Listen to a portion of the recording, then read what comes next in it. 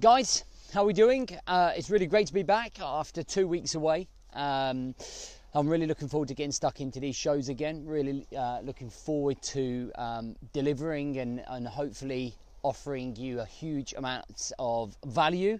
So it's great to be back in the helm. Maybe a little top heavy, maybe a little bit, maybe a little bit more consumed than I probably normally would be, but I'm going to slowly get back into routine. This morning the alarm at 4:15 in the morning was a real shock to the system, but we're ready to go. So let's get into the show. Welcome to the Rise to Thrive show. I am your host, James Boardman, and if you are coming through, then please do let me know either by hitting the comments button, either hitting I love heart button, or commenting the best part of your summer so far. So what is the best part of your summer so far that's happened? What's the one standout thing that you have seen? Man, what a 10 days. We had a great time with the family. You know, when we went away with the family, this is our first holiday since 2019, like many people, right? And the main thing that I wanted from this holiday was connection, right? Connection with my family and my wife. And I wanted to completely be teetotal away from the business and the man coach and my business and my other businesses as well. And that's what I got, you know. I feel really refreshed mentally and emotionally. I definitely learned a lot about myself on holiday. Do you know what I mean? I definitely reflected a lot about the last year and possibly 2 years, and reflection through COVID and everything. And it's quite scary that it's the first time that I've stopped and allowed myself to step out and actually do that and actually go, right, like, where's my life at? Do you know what I mean? And I think it's something we should all do. And I'm going to share with you, just some of my key reflection points that may resonate with you. Some are more confessions and just things that I want to say and talk about. Like, you know, if you're interested, you listen. If you're not, you won't.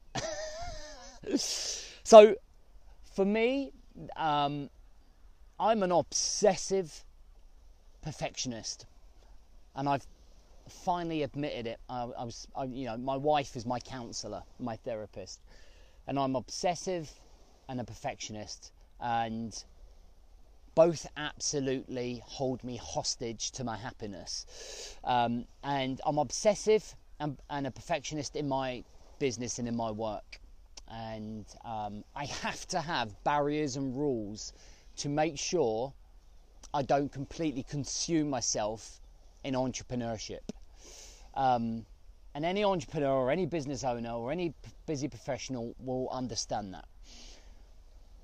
And I would consider myself a thriving individual who's always looking to achieve, always looking to make a huge impact in men's lives, and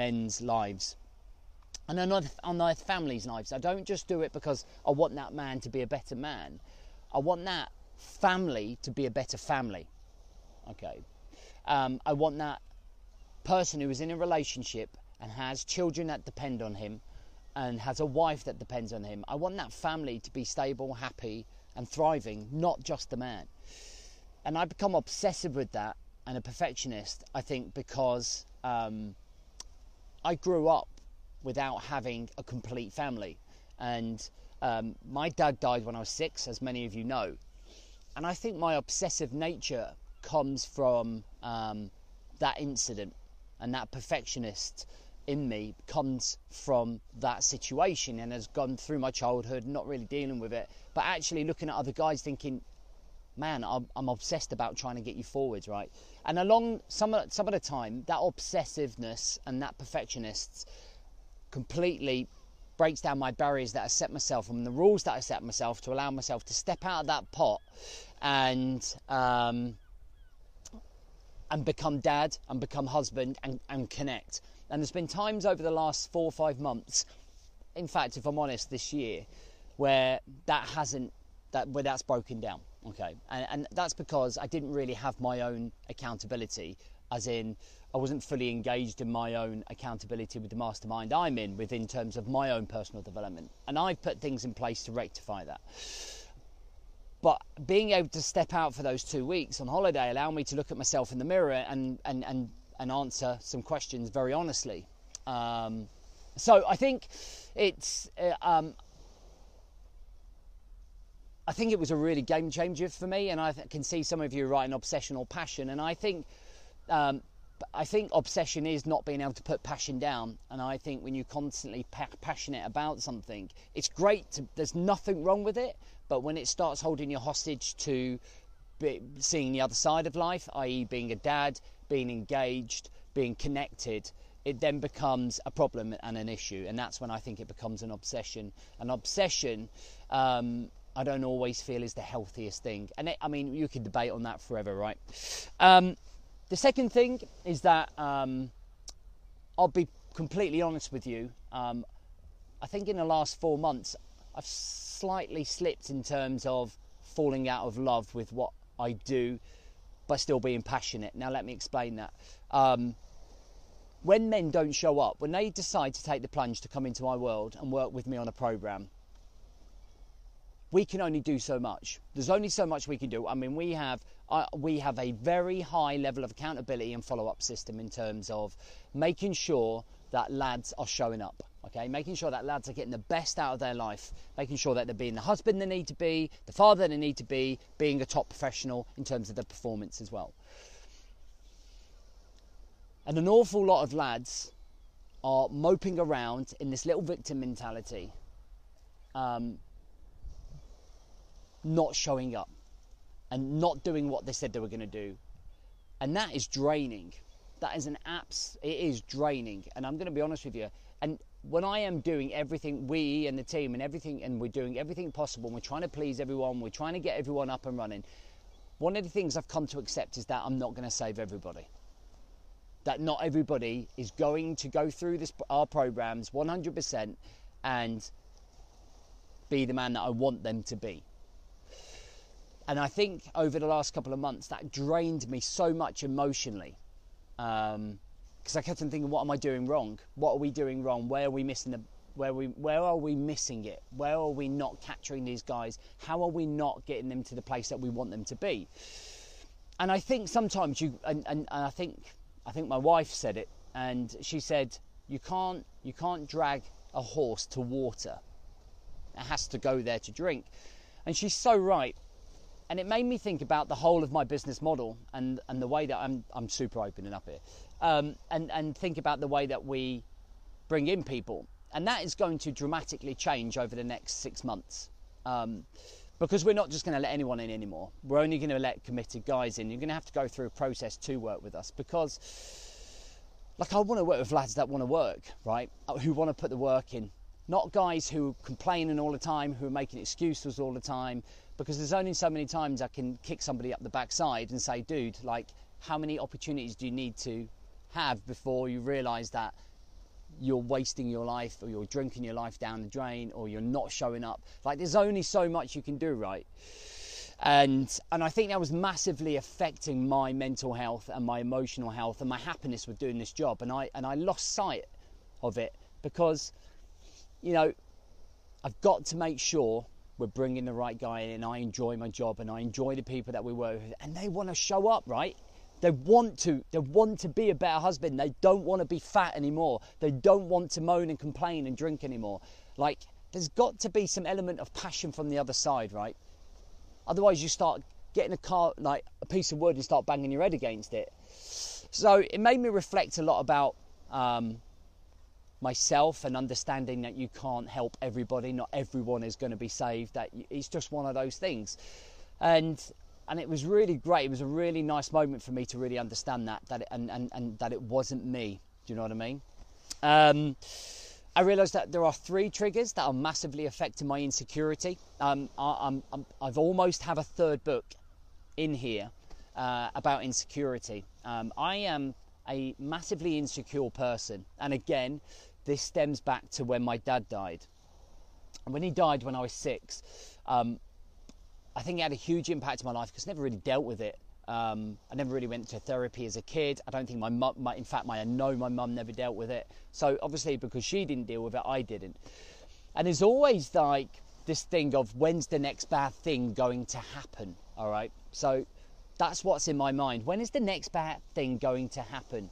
And I look at all of the major things, and I constantly, there's two things that I majorly have gone through recently, which you would have no idea about until I'm telling you. When we moved into our new home last year, I instantly thought we were going to lose the home, because I instantly thought the business was going to crumble.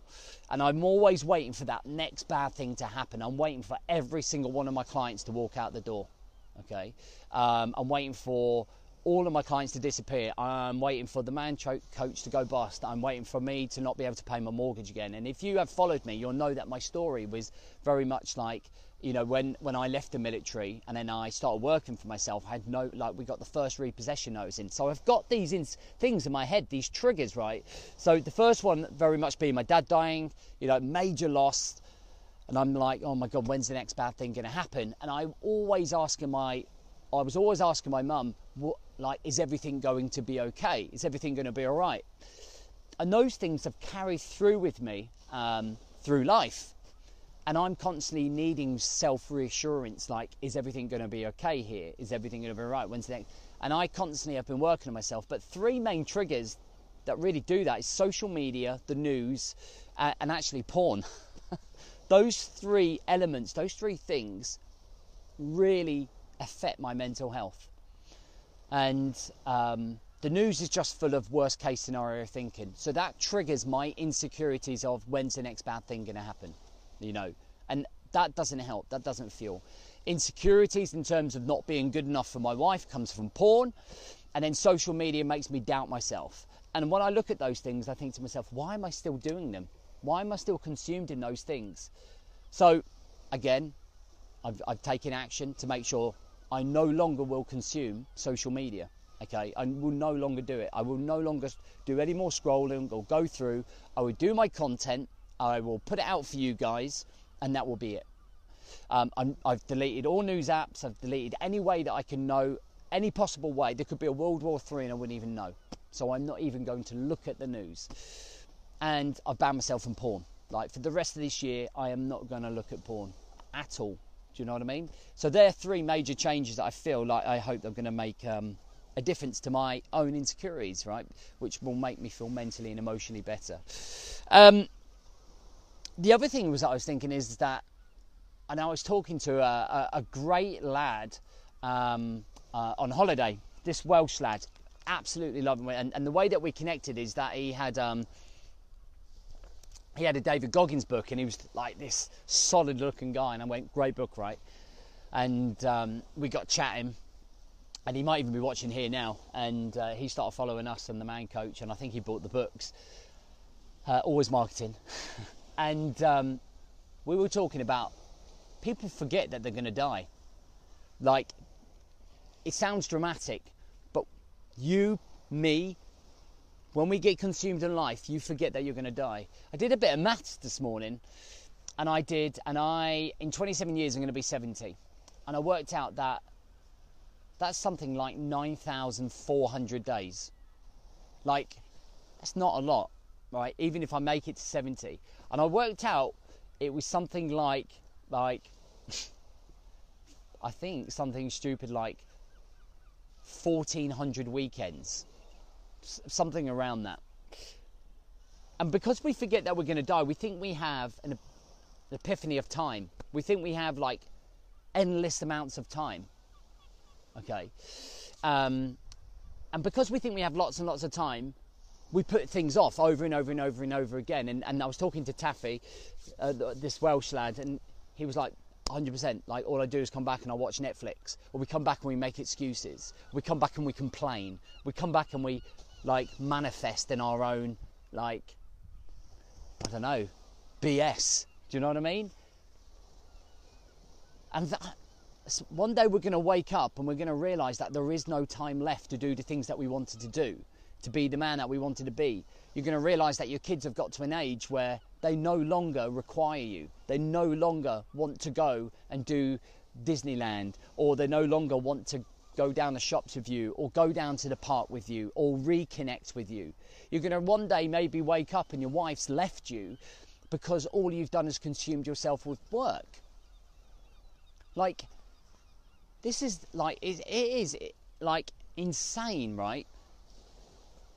And I'm realising the older I get, you know, I'm 44 in 3 months, and I'm thinking, oh my God, I'm looking at my kids, they're looking older. I'm looking at Darcy, she's 13 months already. And people are just, we are blind to the fact that we are going to be dead. Like, you know, I'm 44. Like, if I'm 74, great. If I'm 74 and have no diseases, no cancer, I don't know, no neurological issues, no brain issues, then I'll be winning. But like, in the blink of the eye, we can be gone. Things can change. I can be told that I've got something, and that's me on a different path. And then I wish I would have done more when I had more energy and I was more able. And it made me realise that, you know, life is so short. And it led me on to my last point of reflection. I've really gone on this morning, so I appreciate you being patient. It's connection. The only thing that matters, the only thing that matters on this planet, to me, is the connection I have with my family. Like, you know, don't get me wrong, I love you guys. Like, I love my job. You know, it's my passion. But one day, I won't be doing this. One day, I will stop working. And beyond that, will be my family. And the connection with my family and my kids and my friends is absolutely key to my happiness in this life.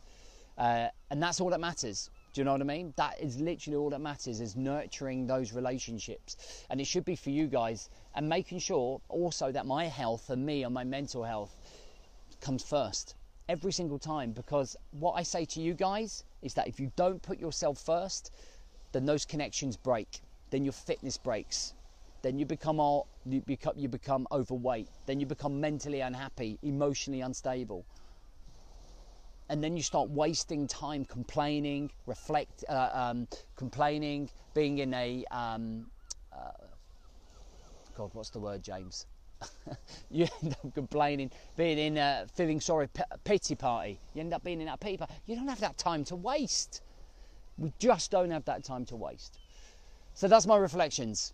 They're my reflections. I hope they're beneficial to you. I'm going to be making, you know, I sound the old cliche coming back from holiday, making major changes, but I think that's because I've made major reflections. They're major reflections. And, you know, I'm going to do something at every quarter, at the end of every quarter, for like Thursday, Friday, Saturday, Sunday. I'm going to take myself away and I'm going to do something with the family. And I'm going to make sure I do that regularly to keep on top of these reflections, to make sure that my self-awareness is up here, and make sure I'm checking in with myself more and nurturing myself more and giving myself some more space and not being so hard on myself. And you should do the same. All right, so let's get to work. We've got a busy couple of months leading up to Christmas. Yes, I said the Christmas word, and I want to make sure I get as many of you right and in the right frame of mind as possible. All right, thanks for listening.